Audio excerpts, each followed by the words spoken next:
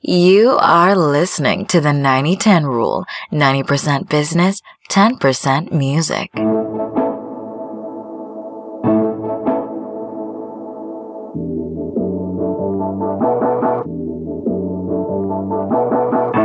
Heavy words, little lies, telling everything but the truth. The truth.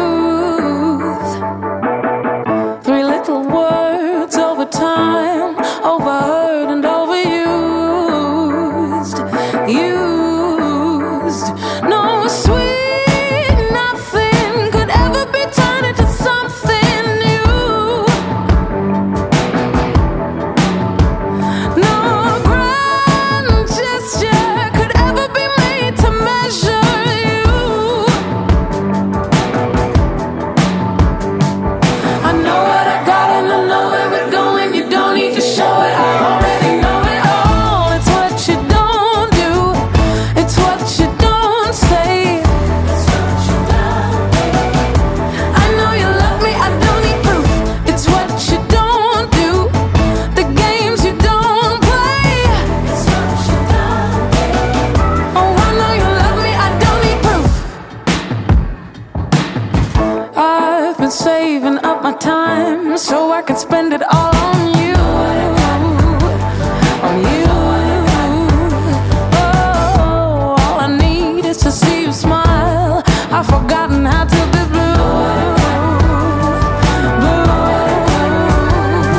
I know what I got and I know where we're going. You don't need to show it, I already know it all. It's what you don't do, it's what you don't say. I know you love me, I don't need proof.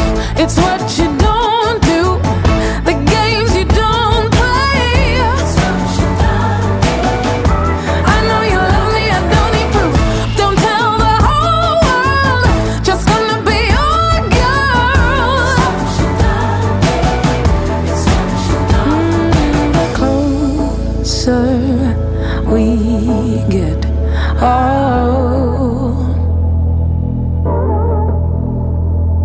the less we need to show. I know what I got and I know where we're going. You don't need to show it, I already know it all. What you don't do, it's what you don't say.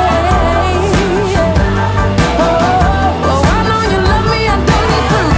It's what you don't do, the games you don't play. I know you love me, I don't need proof. Won't tell the whole world, just gonna be your girl. I know you love me, I don't need proof. You're listening to Leanne La Havas. The song is called What You Don't Do, here on the 90-10 rule. And Leanne's album came out July 31st, so make sure you go and check that out. Closer we get, oh, the less we need to show.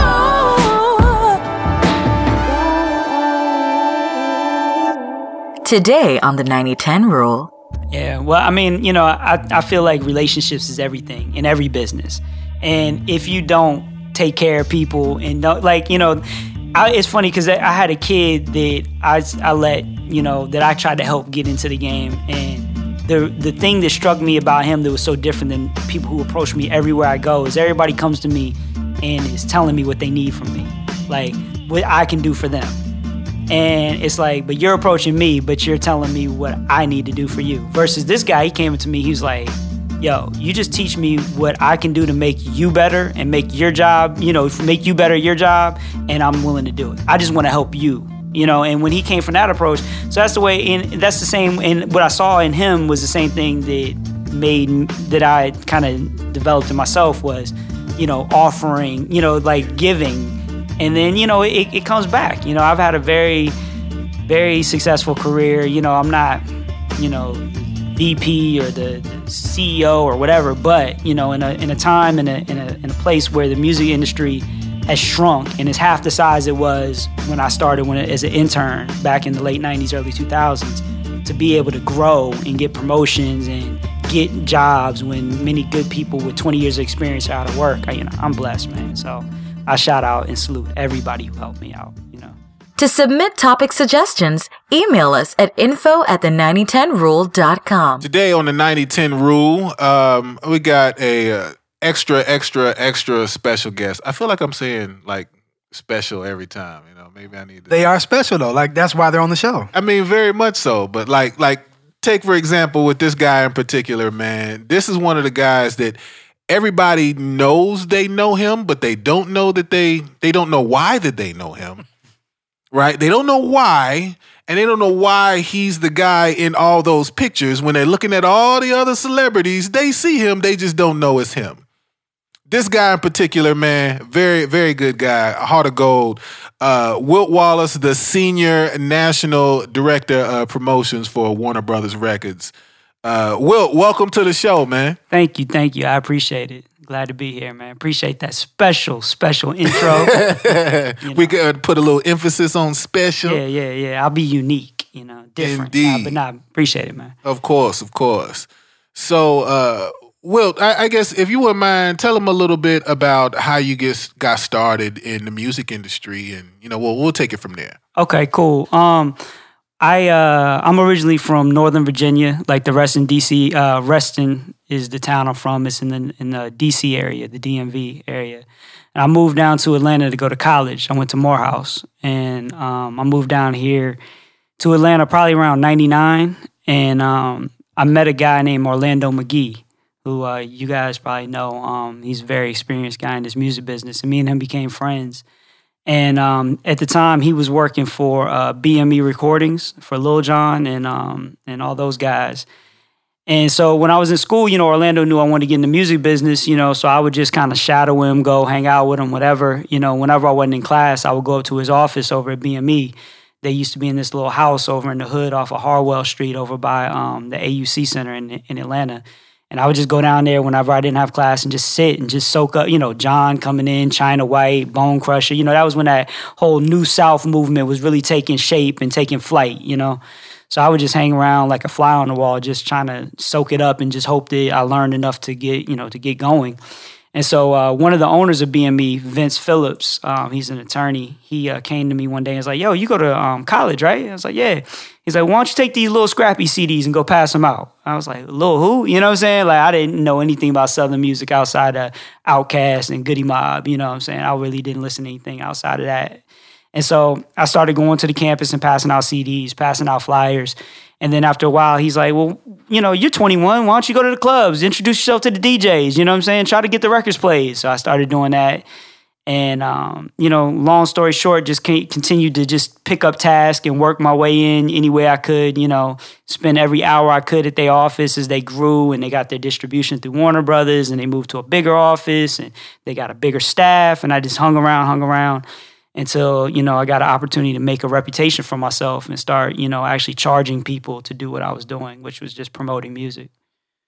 Wow, man. So it just started with you just showing up, just being the guy, "Hey, what do y'all need?" Exactly. Now, you can't win if you're not there. You know what I'm saying? You can't score if you don't shoot. So I just had to be there. You know what I'm saying? And I was blessed enough. God put me in the right position to link up with somebody like Orlando and build a relationship. But I still had to show up. When many people were going to the club to hang out, I'm just trying to show up at like 9:30 before, the line gets big, try to get in, buy the DJ a drink before he gets popping, and too many people in there, then I'm out, because I'm in college, I'm broke, I'm paying out of my own pocket to get these dudes drinks, and that was before the whole, BMF and Jeezy era when, dudes was throwing thousands of dollars in the club. Like back then, 02, 03, I could go into a strip club. That's where we broke a lot of the music. I go in there with $20, you know what I'm saying? And they would appreciate that I bought them a Bud Light, you know what I'm saying? But then, 5 years later, after the explosion of the money, you go in there $200-$300 and they looking at you like, "Dang, man, you broke, ain't you?" You know what I'm saying? So, it was a different day and age. So I can't say that, at that back then, it was before the MP3s exploded the way they have now. So, I still have vinyl in my trunk. And I was running around servicing cats with records, you know what I'm saying, and stuff like that. And going to record pool meetings, and, the Legion of Doom and the Super Friends and all the DJs out here. And So right place, right time, and a little bit of humility and a little bit of work ethic, and it all came together. That's what I was going to ask you, actually. What separated you from the other people that were probably trying to do? I'm sure there were other people trying to do the same thing in the same location that you were. Yeah. What do you think separated? I heard you say humility. What do you think separated you from the other guys? And kind of talk a little bit about what that was. Yeah, I think the one thing that is served to my advantage is my humility. You know what I'm saying? And it was just being able to not really focus on my ego of being seen or being known or being hot or being popping. Like a lot of people would get in the situation and they see the artist come in. Now they want to go hang out with the artist. But we don't need you to go hang out with the artist. They got a crew. They got friends. They don't need you. Right. We need you to come in here and sort these papers. We need you to go send these emails. We need you to fax these fax or print or, scan or whatever we were doing at the time. So actual work. Yeah, but, and it was boring. It's like it's so glamorous from the outside, and you get inside, and nobody wants you to do the glamorous part. Everybody will do the glamorous part for free. You got girls lined up at the club to be down. They need somebody to go do the grunt work. So I think that was one thing that separated me is I was willing to do the grunt work.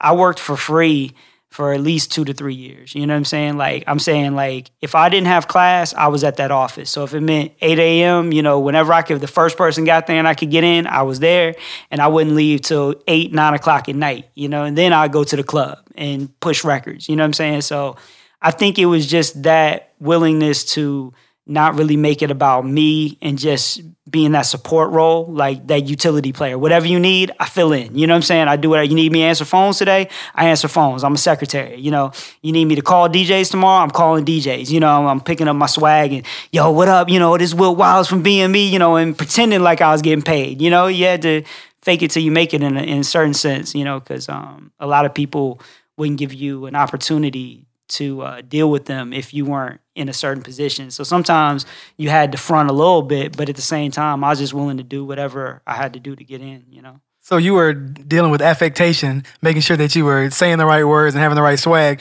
Did you ever feel like, I want to be an artist now? Like, did that bug ever bite you? Yeah, not like I want to be an artist, like famous and stuff like that. But when I was in high school, I was getting into a lot of trouble.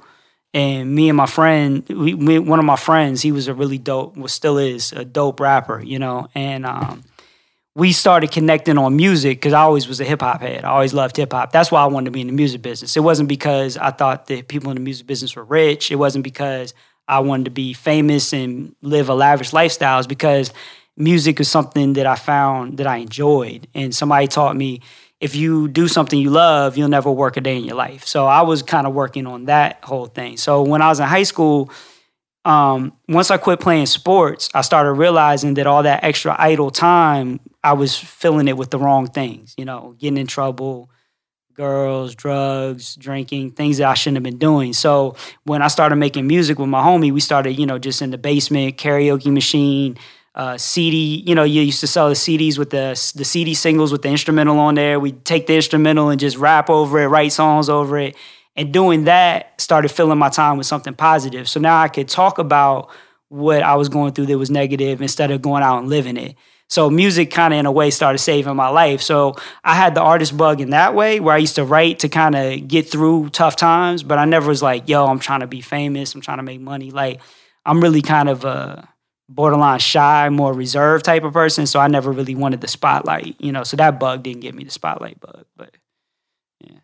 I think that's important though. A lot of people don't recognize the fact that there are a crazy amount of jobs in the music industry that don't require you to be a celebrity or famous or popular. I mean, well, popular in a sense because you have to do networking Definitely. job. But other than that though, you can really be behind the scenes and make a really big impact without being the person on the mic or in front of the camera. Definitely. Talk a little bit about how growing from, you walking in and meeting Orlando to being the senior director at Warner Bros. What kind of things have you seen along the way?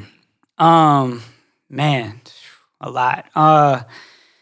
When I was working for Orlando, like I said, BME had a distribution deal through Warner Brothers. So we would have to call Warner Brothers to get what they call the BDS report, Broadcast Data Systems report. The Nielsen, the company that does the TV ratings, they also track radio spins. So we would get the report to see, what stations are playing our records and how much they're playing it, So I would have to call the guy at Warner Brothers and have him fax it over. You know, back then we still use fax machines, you know. So he faxed the BDS over every morning. I give it to Orlando. He read the report. And then what Orlando would have me do is when he would go on the road and he would meet DJs, radio DJs in other markets, he would come back and give me their business card, or if they emailed him and asked him for some product, because back then, like I said, the MP3 wasn't as common. People didn't have Serato yet. So if you were a DJ and you didn't want to have to buy all your music in the store, you would contact a record label and have them send you CDs and vinyl. So people would always contact Orlando to get serviced with the CDs and vinyl, and he would just print out the emails and have me follow up, get their, call them, let them know what I'm going to send, get their address, make sure it's right, blah, blah, blah.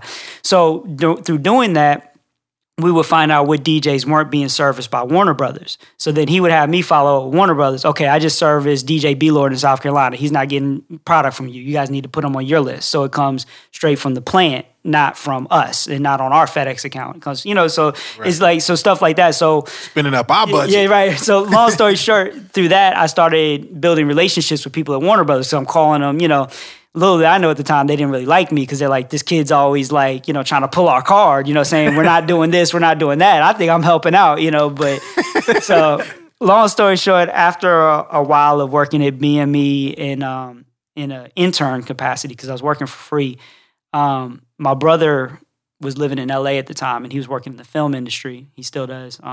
He was producing his first movie.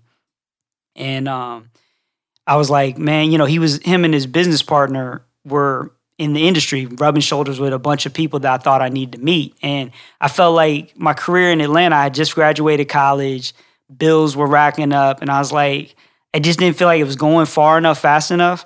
And so with my brother out there in position, he was like, why don't you come out here and you can run around with us and kind of see if there's another circle, or you bring what you have in Atlanta out here and maybe you can connect some dots. So I moved out there and, I tried to reach out to the people in Warner Brothers, closed doors. And then eventually, this is, I'm fast forwarding, but like after I had started working for Enterprise Rent-A-Car before I left Atlanta, just so I could save up enough money to move to LA. Transferred with the company. So now I'm out in LA working this job that I hate, 50, 60 hours a week, wearing a suit in the summer, sweating, shoes wet, dress shoes wet from washing cars and all kinds of stuff. So I'm stressed out, man. One day, I'm like, I'm with my brother. We're meeting Fat Joe and Nas and all these, but not, I'm just like my brother's brother. I'm not like, nothing's happening. You know what I'm saying? It's just, So it's just like, oh yeah, that's Ronnie's brother. Cool. Okay. All right. Nice to meet you. Oh, you want to do this music thing? Oh, okay, cool. So one day I'm on my lunch break at Enterprise. And I'm like out there, feet hurt, stressed, sitting there like, man, what do I do, man? I've been out here 6 months. Now I'm just turning to the guy that works at Enterprise. At first it was like the guy who's hustling and moonlighting. Now I'm just the guy at Enterprise. And that wasn't how I planned it. So did you have a business card with your name on it that say Enterprise? Yeah, all that. Yeah. You official then? I was official. Oh yeah, I was all up in it. So Orlando calls me on my lunch break. And now at this time, Orlando, I think he might have still been working at BME, but I know he had started managing the affiliates, which was DJ Drama, DJ Sense, and Don Cannon.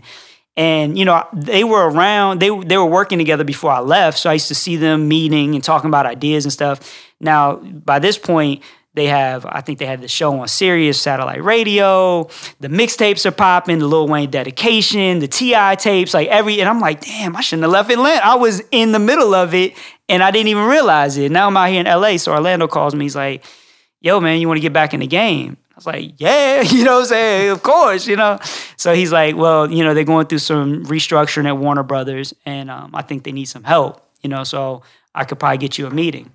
Can I say something before you continue? Yeah. I think the listeners need to understand what Warner Brothers mean, because a lot of times people don't recognize that there are only 3 major labels left. Yeah. It's Warner Music Group, which owns Warner Bros Records, who I work for. And it's Sony and it's Universal. So this is a really big deal. Yeah. You getting the opportunity to be in one of the top 3 of huge. all the record labels that are in the world. Exactly. Okay. Exactly. Yeah, Please it's a proceed. big deal. I mean, and Warner Brothers, a lot of people associated with Bugs Bunny, film, TV, but when you think of Warner Brothers, the record label, I mean, you're talking Prince, Madonna, Green Day, Eric Clapton. You're talking like history, like catalog, Fleetwood Mac, you know what I'm saying? Like, real solidified history. So So yeah, Orlando's like, yeah, I'll try to get you a meeting. So I'm chasing the guy, calling him. He's like, he answers the phone once, then he's like just blowing me off for a while, he's still a good friend of mine, but at that time he was ducking me. Oh, I'm going out of town. Send me an email. I'll hit you when I get back. And then, he just never respond. I'm emailing him every day, So finally, I tracked him down, got the meeting. I'm in the meeting, right? I'm still working at Enterprise. It's at Enterprise during that time, if you worked a Saturday, you got what they called a flex day. So you could take half a day off during the week, either the morning before noon or afternoon. You got half a day off, whatever. So I used my flex day because I was working that Saturday to set up this meeting to go to Warner Brothers and meet with this guy. He's like, be there at 10 a.m. So me thinking like, you show up on time, you're late, so I show up at like 9. I'm just trying to show that initiative, that eagerness. I want this job. So I'm in there at 9, sitting in the lobby. And like the office, it's like this historical building. It's like, it looks like a ski lodge. It's like totally like record label swagged out. You come in, it's got the shag carpets and the leather seats, and you're seeing pictures of Madonna and Eric Clapton and all these like, legendary musicians on the wall. So I'm like, nervous, like, this is the big time. This isn't just some little rap stuff. No disrespect to, the rap game, but it's like, yo, this is the stuff this is history, And so 9:30 rolls around, 10 o'clock rolls around. He's still not there. The receptionist's like, yo, I called him. He didn't pick up. I emailed him. He didn't respond. I'm like, it's cool. So around 10:30, another dude walks in, and he goes to the desk and asks to meet with the same guy. The guy's name is Brandon Scales. He's like, yo, I'm here to meet with Brandon. I'm like, okay, so at least he's coming in, but I'm looking at the clock. I got to be at work at 12. I still got, I come in my T-shirt and jeans thinking music industry swag. I still got to go change into my suit and tie for Enterprise. Right. I'm making $40,000 a year in Enterprise, so I can't just walk away from it yet, what I'm saying, until I got something better. So I'm in there, and it's finally like 11 o'clock, and the guy Brandon comes out, and he comes to get the other guy. Like, he doesn't even, like, he walks right past me. He goes to get the other guy. And as he's walking the other guy back, the receptionist is like, hey, this guy's been here since 9 a.m. waiting on you. And he's like, oh, my bad, I forgot. Okay, come back. And then he sits me, like, in a little cubicle and goes and meets with the other guy first. So now it's like 11:30. I'm like, man, I'm going to be late to work. But I'm like, this is my dream. You got one shot, Right. So finally he calls me in his office, and we're talking. And he's like, yeah, you got your old DJ list, what I'm saying, from when you worked at BME? I'm like, yeah, I got all my DJ contacts. He's like, break it out. Let's call some DJs. I'm like, dang, man, I ain't bring it with me. And he's like, oh, you don't want it. And he turns his chair, and he goes to his computer and just totally, like, zones away from me. Like, and I'm like, oh, it's over. Like, I just blew it. You know what I'm saying? I'm in here, and I've been chasing this moment for years now. You know what I'm saying? Thinking, because when the year before I moved to LA, I told my brother-in-law, because I told him I was going to move out there, my brother's wife's brother. And he's like, well, what you going to do? You just going to come to LA and just make it? I'm like, nah, I'm going to work for a major record company. He's like, oh, so you're just going to walk up and work for a major label? I'm like, yeah. So this is like, 2 years before this moment. I've been planning to work for a major record label since that time. And now this guy is just like, he just puts the sheet over his eyes. Like, he's like, you're done. And I was like, so I panic. I'm like, yo, what can I do? So I'm like, break out your list. I'll call your DJs cold. Whoever is on your list, I'll just call them and show you how I can get relationships going and get the job done. And it sent off a light bulb in his head. Like, his eyes lit up. And he's like, okay, you're hungry. He's like, you know what? Come back tomorrow at 10 a.m., and we'll start calling DJs, bring your list, and we'll see what you got. He's like, right now, I got a budget that I'm paying $800 a month to people to come in 8 hours a day, 3 days a week. And that's all I got. But you got to come in and show me that you deserve it more than them before I take it away from them and give it to you. So I walk out of that meeting, called Enterprise. I said, I'm never coming in again. So, like I said, I'm making $40 a year, and he just offered me a possibility to prove that I can work hard enough to get $800 a month. that 1099, I still got to pay my own taxes out of this $800 a month. This ain't no W-2 job, And I was like, but, I might never have a chance like this again. So long story short, I went in there. I started making calls. At the time, they were working E40, Tell Me When to Go. E40 was signed to BME at the time. It was his first album on BME/Warner Brothers. He had just moved over from Jive. And they couldn't get Tell Me When to Go going in Atlanta. So he's like, you're from Atlanta. Get it going in Atlanta. And boy, did it get going. So, yeah, I mean, luckily at the time, there's a guy on Hot 107.9 in Atlanta named King Art who just happened to be from the West Coast. So he just liked it because he's from the West Coast. So King Art didn't know me from a can of paint. I just started calling him, talking about the record. He's like, oh, yeah, I like that record. He started playing it. It made me look good. And then there's another guy who was young who I had talked to when he was in college. I worked him when he was in Huntsville. And he didn't remember me, I'm sure, but I still had his number, and his name's DJ Infamous, and he was on V103 at the time.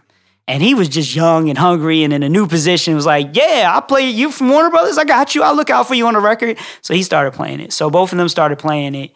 It made me look good. 2 months later, I had a job as Brandon's assistant. He was like, I know you're not trying to be an assistant, but that's all I got. I got a full-time position. Well, actually, he was like, first I can run you through this temp agency. You get paid $12 an hour. It's better than that side money, and it'll be W-2, whatever. But you got to sign up with the temp agency. They'll pay you, but you work with us. So I did that for a month, and then he got me a job full-time, making $30 a year with Warner Brothers as an assistant.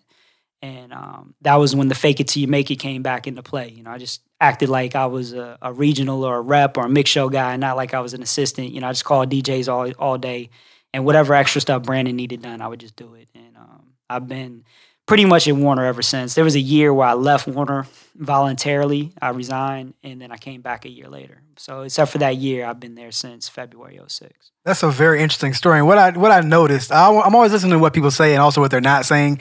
What I did notice was that you give a lot of credit to other people for your success.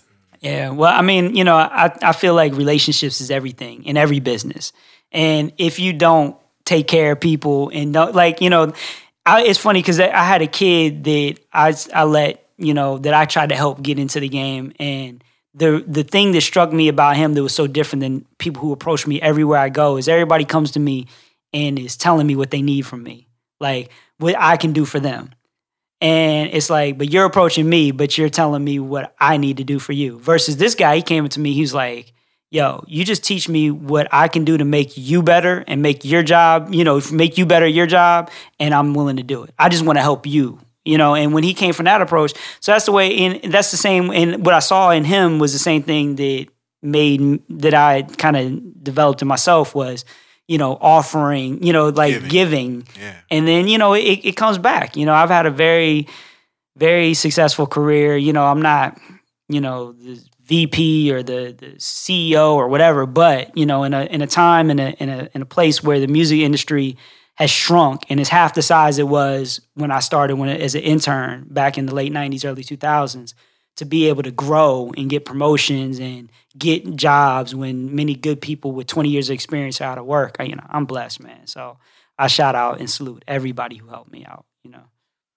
Absolutely, man. That is great. And even what you're talking about, like, it sounds so unlikely. Like, there's so many of those people out there who right now are the broke guy in the club, especially in the strip club. Yeah. With $20? Yeah. Nowadays, like, sidebar, I didn't even realize that BMF started the whole Make It Rain. Like, oh yeah. Yeah, like that's we might have to have that conversation. Yeah. They used to go in the regular club and make it rain. Like, you know what I'm saying? Like when Visions was popping in Atlanta, I was used to seeing people throw money in the strip club, but in a regular club. Right. The Jeezy record would come on and money would just start flying everywhere. And I'm like, why are they throwing money? You know what I'm saying? It's a regular club and girls are running, scattering to the floor like mice after cheese. It was crazy time. Not to mention they came up to the front in like however many Lamborghinis and front, whatever it was. Yeah, it was crazy. It was crazy time. And then, but literally changed the culture from doing it. Yeah, and it's funny because I left Atlanta right as that was starting, like 2005, summer 2005, when all that explosion really took, we're about to have the 10-year anniversary of Jeezy, the Snowman, all that's happening this year. And I left, and that's when I went to LA. It was 2005, and I came back in 2008, and it was like almost like I had been in a time capsule for 30 years because it's just a different world. It's like, strippers driving around in $100,000 automobiles, and it's just a different world. You know what I mean? Like it really changed. It really changed. What do you think? Okay, so since you brought it up, tell us about like when you came back to Atlanta. What do you think made Atlanta get up there like that, to where like the nation is listening to what we're playing as what's going to be the sound of the culture? I mean, I think everything's cyclical, and I think it was just Atlanta's time. I think that John, planted a lot, and I'm not just saying that because I worked for John, but I think that Lil Jon planted a lot of the roots with his production because it got to a point where it wasn't only the records he was making, that whole thing with like the sound where he slowed down the bass music and called it crunk, and it was like chants, you didn't even have to have bars. You just had these chants and these hooks and it just like caught on. Who you with? Yeah, exactly, exactly, right? And then you had like the Nas's and the Ice Cubes and people, who were the kings of other regions coming and rapping on his tracks now. Everybody wanted to be on like Lil Jon's tracks, and then, the rise of T.I. and trap music and, Jeezy and the whole Snowman campaign and then drama being like in the center of all of it. You know what I mean? It was just like the time and place, everybody was moving and it just worked, man. I can't really put my finger on one thing or credit one person, but I think that all those forces working together, right time, right place, and it just dominated, man. I actually just noticed something because Orlando was working with Organized. Exactly. Yeah. And so what if that common thread through that was, the Outkast movement kind of moved into the Lil Jon movement, and that's what it just, so Orlando is like the guy in the middle of all this. No, yeah, the person Orlando, you learned from. Nah, you're right, because low key, a lot of people don't like it. I shouldn't say don't like it, but I don't hear a lot of people say it, but Orlando has been tied to a lot of influential movements and a lot of influential things throughout the culture. And, when I met him, actually, when I first met him, because he used to work with my dad. Like, that's how I met him, through my pops, outside of music, and he was still working with Organized back then. And I used to just go hang out with him in the studio, go sit over in the dungeon on Adams Drive with Rico Wade and those guys. And, I from like 8th grade, I was listening to Outkast. I loved that, what they were doing. And you're right, he is a common thread through how all that stuff grew, and the South has had a run of almost 20 years now, Mm-hmm. So, at least 15. And it's so amazing because everybody hated the South music in other places. Yeah. But now we made it to where the sound, basically the sounds that you're hearing are very influenced by what was going on here in the South first. Definitely. And, there was also something about Atlanta, how people were working together. You know what I mean? It wasn't like the whole New York thing, how everybody wanted to be king of New York at one time. And it was like, you couldn't really, collab because it's like, nah, I got to be the king. And it's like people in Atlanta were working together. And I'm sure there was, little beefs and tiffs here and there, but you saw a lot of different crews merging together and pushing each other on.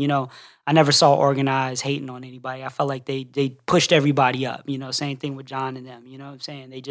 They gave, they contributed to the culture. They believed in what they were doing. And when people called them country, when people called them slow, they didn't care. They didn't stop. They just kept doing what they doing. I thought VH1 did a good job with the documentary they did about Atlanta. I felt like, of course they skipped a lot of things, but when you have a limited amount of time, you have to. But, it gave people a good idea for a little bit of the timeline. Even the stuff that happened before I moved down here, the stuff in the 80s that I didn't even know about, So there was always that rumor going around that John dropped that Usher record, even though he wasn't supposed to. Did you do that? Was that your work?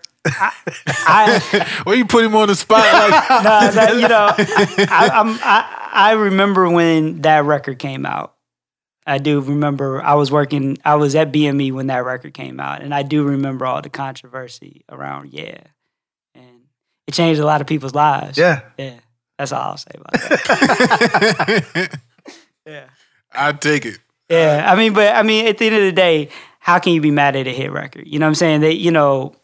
It was probably his biggest record to date at that time. Yeah. Yeah. Well, it's still a huge record. Yeah. It may be the biggest one still. It's one of the biggest records for all three of their careers. You know what I'm saying? For Luda, John, and Usher. You know what I'm saying? That just changed everything. You know what I mean? So, how can you be mad at that? I hear a lot of stories about Rico Wade doing the same thing back in the Outkast days. L.A. Reid would be like, yo, this is the single. And then Rico would be like, put the record out. And right. You know what I mean? Hey, man, you can't be mad at a music guy for knowing music, And that's part of being creative is that you have the ear. It is. And I think it's important to keep that spirit alive because sometimes we get so caught up in like the 90% and neglect the 10%. Right. And there's no point in the 90% if the 10% is not able to thrive. You know what I'm saying? Like, my thing is I could probably make more money if I had spent the last 15 years working at a bank and working my way up in a corporation or some type of structure like that. I probably could have made more money, but I couldn't dress like I dress. I couldn't have the fun that I have. I couldn't, be in a creative field. So I think that it's important to keep that creative vibe alive because that's what drew me to this. It wasn't the money, you know what I'm saying? So. That's actually an important point that you just made. The 90%, even though it is 90% business, without that 10%, the 90% falls to the ground. Yeah, it does. It's like people can try to put everything in black and white and in numbers as much as they want, but there's certain things you just can't explain. A hit record is just a hit record, and you can't decide that in a boardroom. You can't calculate it on a computer. It just happens. You know what I'm saying? So, it's like, yeah, the 90% is so important, and it does dominate, but at the end of the day, it's like you said, it's nothing without the 10%. It's just interesting to hear you say that, especially in your role to say that, because like there are tons of people right now that think that they have like this special formula for what makes a hit record and why it's supposed to be the way it is. I mean, whether it's an R&B record or hip hop, R&B feel like their record's not going to be a hit unless there's a rapper on it. Rappers feel like their record's not going to be a hit unless it's a singer on the hook. So I believe that people think that, and I believe that people can come up with certain approaches that work more than others, but there's no, foolproof plan. There's no, you know what I'm saying? Like, if anybody just got it right all the time, then we would all just go to them and they would just be the producer or the executive that gets all the hit records out. But all producers have flops. All executives have flops. So, nobody has it right all the time. If people come to me all the time and they're like, man, I'd have hits if I had the money. And it's not necessarily true. I mean, the major labels have a lot of money and they still put out a lot of bad product. It doesn't work. You know what I'm saying? So, yeah. If they, you know what I'm saying? Like, it's just true. You know what I'm saying? So I feel like you can't put in that, because again, at the end of the day, it's music, man. This is, people react to it. There's a vibration in the sound that you can't explain, that you just feel. You know what I'm saying? Yeah. Like, you feel it in your body. The first time you heard whatever your favorite song was, it wasn't necessarily because of the way it is now, where you see the video or you know what the person looks like or you knew their story. It was just a feel. You know what I mean? And you're like, my dad used to have a cassette tape of me singing along to Marvin Gaye's Sexual Healing when I was like 3 years old. Uh-oh. Like, not singing the words, but just to the melody of it, because it just meant something. I didn't know anything about sex, healing, Marvin Gaye, or anything, but it just felt right. It felt good. So, again, at the end of the day, I don't think you can just calculate that in a room based on numbers and business acumen and all that. You know what I'm saying? It helps to have that stuff, but I don't think that dictates. Speaking a little bit more on that, though, there's an idea that's out and around now that there's no good music anymore, especially when it comes to urban music, when it comes to hip hop. That's not true. So where does somebody like a Warner Brothers executive, where do you guys look to find new music? How do you guys find new music? We look everywhere. I mean, because music's everywhere. You know what I'm saying? It's on the internet. It's in the streets. It's in the clubs. It's on people's iPods. It's everywhere. You know what I'm saying? So you really can't just put it in one box. But I mean, anybody that wants to say that there's no good urban music, or if they want to say that like hip hop is dead, I mean, then they haven't heard Kendrick Lamar's new album. You know what I'm saying? And that's not because he's just on a major label or has Dr. Dre. It's just a great music. It's just a great project. And, I think that it's actually a renaissance going on. I think that there's a lot of great artists out. I think that, also, in my career, I worked with Talib Kweli at one point, and we were in a radio interview, and the jock asked him, does it upset him that he's not more successful? And he's like, success is in the eye of the beholder. He's like, I tour 250, 300 days a year doing what I love to do. You can't tell me that's not successful. Right. You know what I'm saying? Or, for instance, I was with Hobson in New York last week doing or whatever, a couple weeks ago, doing like Sway in the Morning and some of the serious shows and taking them around New York. And same thing, some of the interviewers asked him, if he was upset that he doesn't get the notoriety of some of the mainstream artists. And he's like, I make more money touring than most of the artists who are on the chart. How can I be mad? I love I love what I do. My fans love me. I love them. So at the end of the day, I feel like there's great music out there. It might not always be on the radio or the television, but there's a lot of non-traditional avenues to get music now. You know what I'm saying? So I just feel like you know, there's music for everything. You know what I'm saying? So I just feel like when people say there's no good music, they're kind of just putting the blinders on and being negative, because there's a lot of good music out there. Right. So we're going to get into this Hopsin record now. Tell us a little bit about the record. The record's called Fly. It's on his new project, Pound Syndrome, dropped July 24th. It's just a record where he kind of talks about, you know, all the kind of like being plugged into the Matrix, like how we're so consumed with the view of what mainstream media and television is trying to sell us, and that we start adapting these philosophies and these ways of dress and culture that we think are ours, but really it was sold to us and kind of embedded in our brains since we were like 2 or 3 years old. Like, we're watching TV and they're telling us what we're supposed to like and telling us how we're supposed to dress and telling us how we're supposed to act, and we think we're being independent, but we're really just feeding off of what they want us to be. You know, it's like, it's a game, it's the Matrix. And he actually has in the video like these white executives in this boardroom playing like a PlayStation, like they're playing with people's lives, you know, like they dress the guy up like a thug and they, you know what I'm saying? And like, so it's like, it's really dope. It's a really dope concept. And he's just talking about unplugging and just getting back to the human experience and the independent experience of really just, you know, turn the TV off, turn the radio off, and really find out who you are, what you like, and be yourself, and not plugged into the machine of what they're trying to sell you to be.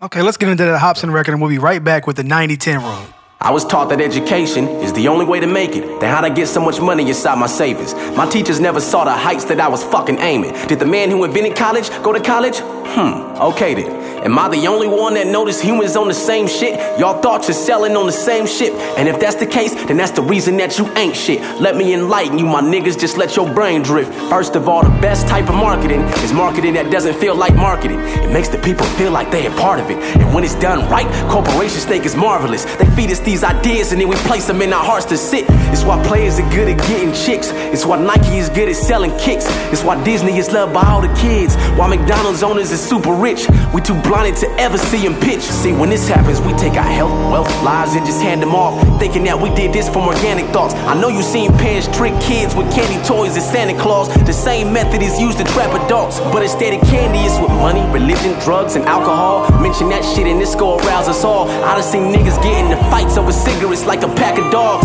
They get you hooked and then they laugh at y'all. I really hate to break it to you, but your life's being played with.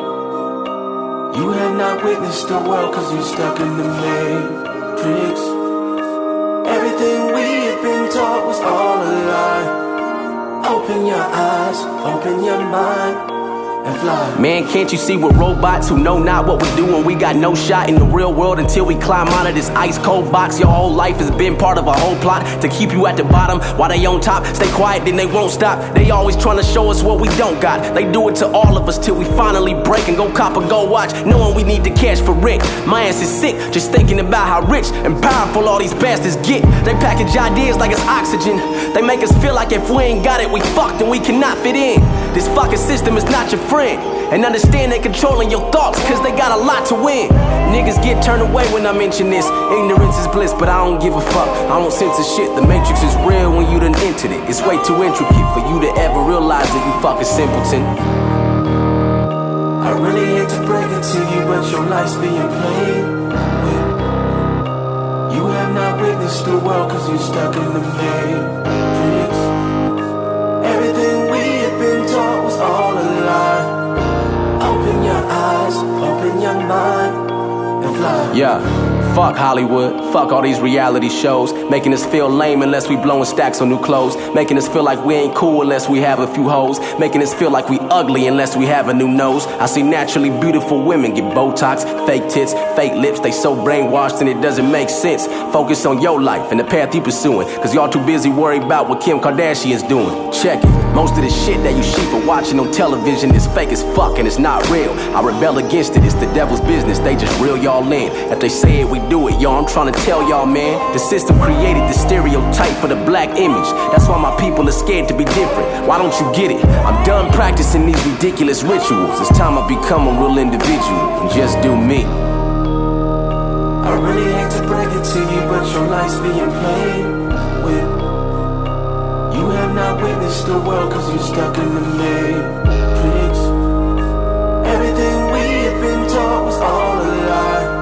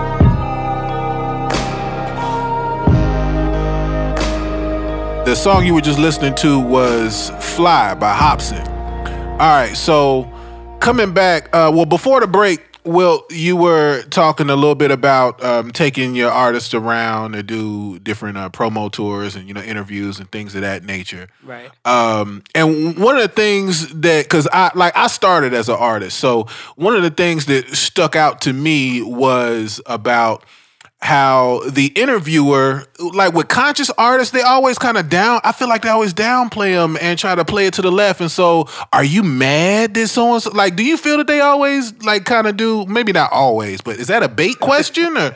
I feel like sometimes it is a bait question. You know what I'm saying? Like you hit a person in the sore spot and you get more emotion out of them. It makes for a better interview. And it's the whole shock jock thing. Mm-hmm. But then sometimes I feel like certain interviewers might actually be a fan of the artist and they're upset about the fact that their radio station doesn't support the artist more, or the artist doesn't get more mainstream notoriety. And so they're kind of like, yeah, do you feel like I feel like this is messed up, man? Like, why aren't they playing you? Stuff like that. But I definitely have been in quite a few situations where interviewers throw those bait questions out there, especially when it comes to like rap artists and like beefs with other people and stuff like that. Like, so such and such said this, and how do you feel about, and it's like, man, we didn't come here to talk about that, man. I'm just trying to, push my music and embrace my fans. I don't want to talk about that other guy, Right. So. But, it's what people like, man. That's why reality shows get good ratings, right? People like drama. Well, I guess, there's definitely a market for the drama, mm-hmm. but,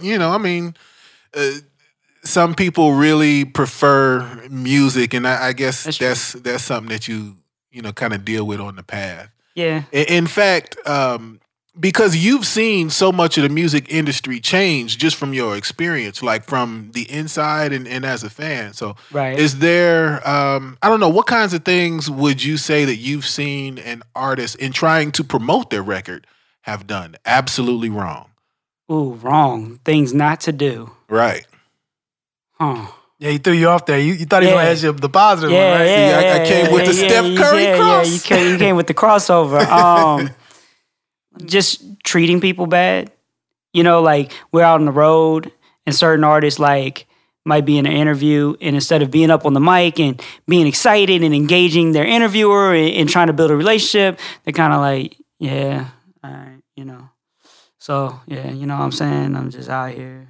Like they act like they aren't interested and it leaves the radio station or the television station with a sour taste in their mouth, so they're less likely to support you if they don't have to. You know what I'm saying? Like as long as you got a hit, you good. But as soon as you don't got a hit, they're not looking to help boost you back up because of the way you treated them. So I've seen people, not just with the interviewers, but also with their fans. You know what I'm saying? Out on the road, and sometimes you can't take every picture. Sometimes you can't sign every autograph. But there is a respectful way to treat people and a disrespectful way to treat people. And sometimes I see people treat people in a disrespectful way.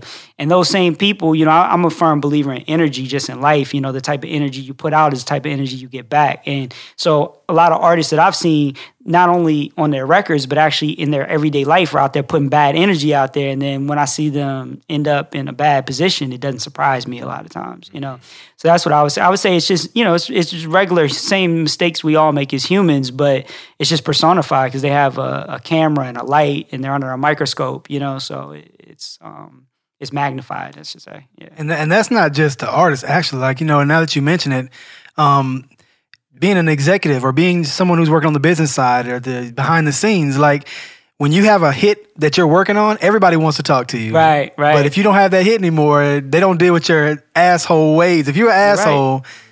Oh yeah, you better correct that before you lose that hit. Now you're right. There's a lot of people that I've watched and I've heard a lot of people like, man, I can't wait till he fall off. You know what I'm saying? They just waiting for that time because it's like, but then there's certain people, they're just good people, and when they fall, you're like, oh man, what can we do to help him out, man? Like, just a good dude, you know what I'm saying? I want to make sure he all right, So yeah, it definitely goes that way for not just the artist, but the business side too, And that's another mistake that artists make, is surrounding themselves with the wrong people. bad management, homeboy management. Not saying that. Not saying that all homeboy management is bad. I've seen people that were just blessed to have a good homeboy that was about his business. But sometimes you don't have a good homeboy that's not about his business. He's just down for the ride. And he's not taking your business serious. And you guys don't realize that you got a small window. And yeah, everything's all good now, but it can be gone tomorrow, just that quick, so you're one mediocre record away from not having a deal and being back to square one. But it's even tougher now because people have seen you fall. So their last memory of you is defeat. So they're not even looking at you in a positive light. At least if you're brand new, they don't really know what you're bringing, So it's really, I see that mistake made a lot. People bring the wrong people around them, or the homeboys who are just looking to knock up chicks and get in fights, you know what I'm saying? And right. So you at the club and they walking around just, disrespecting women, and you in some foreign place, you ain't never been to Omaha, Nebraska before. You not the man in it. It's like in Belly, you know what I'm saying? The dude on the corner like, yeah, we gonna get them. They from New York. Yeah, they slang real good, right? And it's the same thing. You in the middle of nowhere and everybody there knows each other. And, your homeboys is jumping on all the baddest chicks in there, and the local dudes feel disrespected. They just spent $50 to come support you. Right. And now your crew is disrespecting them. Right. First off, you wouldn't even let them get no shine because you told the promoter that nobody could be on the stage and nobody could open up for you. And that's fine if you want it like that. You try. That's your right as a businessman. But then if you walk around being disrespectful, jumping on their women, pushing them out the way, acting like they aren't people, that people have gotten shot, you know what I'm saying? People have lost lives because of stuff like that. So sometimes having the wrong people in your crew, sometimes not even the artist. The artist might be a good dude and he's chilling. One of his homeboys knocks somebody out and charges come down. The only face they recognize is the artist. The artist catches a case. He didn't even touch nobody, but he catches a case. He ends up getting harmed by somebody locally. So, keeping the wrong people around you can definitely be dangerous. I think that's important to recognize too. Is when you on the road, and people forget it all the time. But you in their city. You in their city. They know the way home. Yeah. You don't. You don't know. Yeah, exactly. They know the duck off spot and all that. And don't forget that the promoter that booked you and paid you the money in advance and is paying you your back end, he might know them too. And right. he booked your room, so he knows where you're staying tonight, too. And not just that, when you leave, he has a relationship he has to keep with these people, too. Exactly. So he's more vested in their well-being than your well-being. Than yours. Oh, you've already done the show now. He got his. So, he don't really need you no more. So treat everybody right, man. These dudes, set you up, all kind. And even if it's not on some street danger type of stuff like that, you might lose a fan. That's one less person to buy you on iTunes, one less person to come and pay to go to your show next time, Yeah. Now, you treat people bad, and now there's a stank on you in that area. And next time you try to get booked out there, the promoter won't want to pay you as much because there's not as much of a demand to see you, So, well, all that drama that you were just talking about, that kind of stuff, and you mentioned the reality TV. Mm-hmm. I have noticed, though, that on most reality TV shows now, there are the underlying song with the credits for whatever artist. I'm seeing that's becoming actually a pretty big thing. Talk a little bit about that process. Is that something that they solicit from you guys, or is it something that you actually have to go to them with? And how much impact do you think it really plays on a record that's trying to be broken? From what I've been told, because I don't really deal with that part of it, but from what I've been told, a lot of times the TV networks will try to look for records that aren't big records, so they don't have to, pay big licensing fees and stuff like that, and they'll try to look for, stuff that they can get, with no license, and so they don't have to spend any money, you know what I'm saying? Like a free license to use it and stuff like that. So that's why, I have a lot of people that are like, yo, I'm watching reality shows. How come the music's, terrible sometimes? You know what I'm saying? It's like, sometimes, like my brother always taught me, because he works in the film industry, like, at least with, with the movies that he's worked on, unless it's like a movie about music, a lot of times the music is the last item in the budget. So it's the smallest budget and it's the first thing to get cut. You know what I'm saying? So I mean, if you're an unknown artist and you're just trying to get a look, it could be a good thing because, now you got millions of people to hear your record. And with Shazam, they can hit the button and then find out where to buy it and find out who you are. So it's good, And I think that the reality shows help out with, putting the Shazam logo on the screen and saying Shazam, this, putting the artist name down there. Helps, unfamiliar artists get noticed. But if you're more an established artist, I don't know how much impact it really has to taking you any further than you already are, you know. So what about somebody that, let's say you've already been out there, you had your big hit record, in which a lot of these stars on the reality shows have had record deals, and they've had, you know, 1 or 2 singles, but no, like, immense, they're not icons. Right. All right. If that's for lack of a better word. Right. Right. But this show is their platform to become relevant again. And so, yeah, let me drop this new single that relates to my storyline on the show. And so now you know. I mean, it's possible. I mean, you know, I think that there's no such thing as bad publicity. I really do believe that. You know, I know it's just a cliche, but I do believe it. I believe that the more eyeballs you get on you, the better. But it's just all about how you use it. You know what I'm saying? And just making sure that you use it in a way where you stay true to yourself and stay true to your craft. And because I feel like people really do believe in stuff that they can relate to. And so if you're on there acting, you know, out of character or just feeling like, you know, if people feel like you're just a spectacle, they're not going to take you seriously a lot of times. So I think it can be a way to get recognized again.